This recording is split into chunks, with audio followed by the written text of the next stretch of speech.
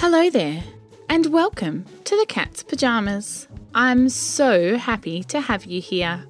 This podcast is all about language and words. So, if you're a word nerd, a bookworm, or you just love language, then this is the podcast for you.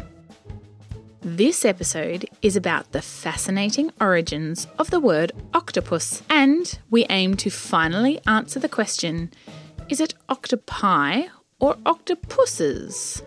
So, are you ready to dive into the world of words?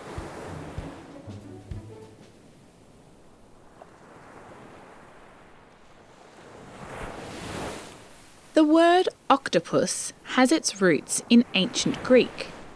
By combining octo, meaning 8, and pus, meaning foot, we arrive at octopus, perfectly describing these enchanting beings with their mesmerizing 8 legs.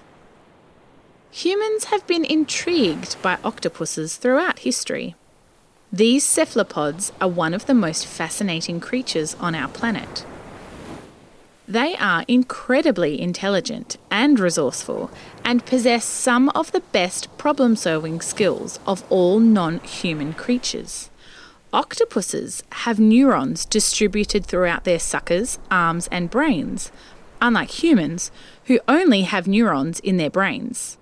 They have 3 hearts, 2 for pumping blood to their gills where they extract oxygen from the ocean, and the 3rd heart to circulate the oxygenated blood throughout their body. They have blue blood, a venomous beak, and no bones, which means they can squeeze into all sorts of different shapes and sizes. They can change the colour and texture of their skin into different colours and patterns. Maybe this is why octopuses have been so influential in our myths and stories. One of the most famous myths would be the Kraken. This mythological giant cephalopod-like sea monster was birthed in Scandinavian folklore. In the ancient Norse stories, the Kraken lives off the coasts of Norway and Greenland and likes to attack passing ships. Over the centuries, the Kraken has become part of the mythos of the ocean. In the classic novel 20,000 Leagues Under the Sea by Jules Verne, Captain Nemo and his crew have a thrilling encounter with an immense and monstrous giant squid, often mistaken for an octopus. The vivid descriptions of this underwater encounter have left readers in awe and wonder for generations. Octopuses are not just creatures of legends, however. They are the geniuses of the sea. Their remarkable intelligence and problem-solving skills have inspired authors to depict them as ingenious beings in literature, symbolising adaptability and the power of imagination. There are many videos on the internet of octopuses escaping their aquariums. One of the most famous would be Inky. Inky was an octopus living in the New Zealand aquarium, and in 2016 he managed to escape from his tank after the lid was left slightly open. He got all the way across the aquarium floor and into a 50-metre drain pipe to the sea. What an escape! Now, have you noticed that throughout this episode I've been saying octopuses?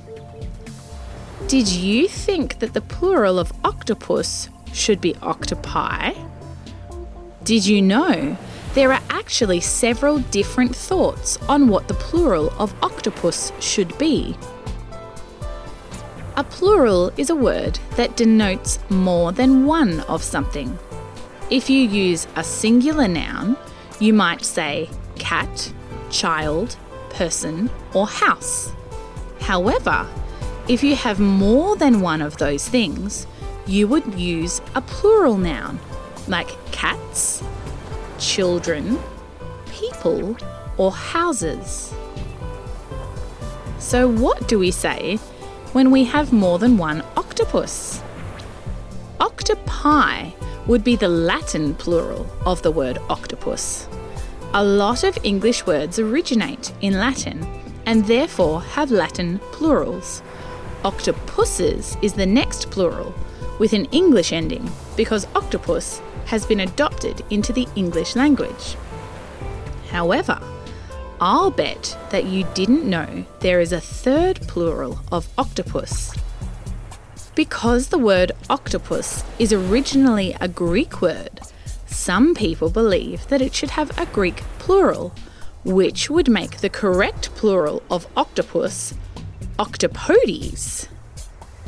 People have been debating the correct pluralization of octopus for over 140 years. But which one should we use? Octopi is the oldest of the three main plurals, dating back to the early 19th century. Octopuses is almost as old, dating from slightly later in the 19th century. It mostly just comes from English speakers putting their own English ending on the word instead of sticking with the Latin. The rarest would be Octopodes, which, though the youngest of the plurals, was also around in the latter part of the 19th century. So, my suggestion would be to go with whichever plural you think fits.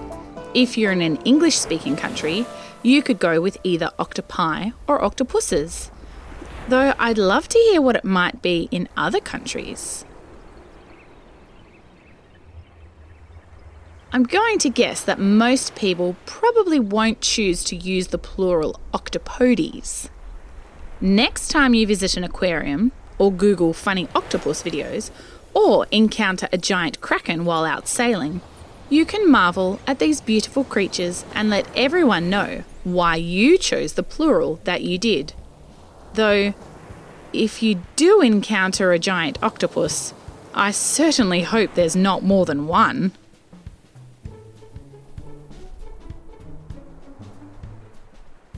Thank you so much for joining me for this episode of The Cat's Pyjamas. If you have any phrases or words that you've been wondering about and you'd like me to look into, please find me on Instagram at The Diction Fairy or head to my website www.dictionfairy.com.au. I'd love to hear from you. If you enjoyed this podcast, you may enjoy my other podcast. Just One More Story is a podcast full of stories for that time when you need just one more story. Remember to subscribe to the podcast so that you don't miss out on new episodes. Please leave a review and tell your friends. And remember, whether you have 2 legs or 4 or 8, whether you choose to say octopi, octopuses, or octopodes, you are the cat's pyjamas.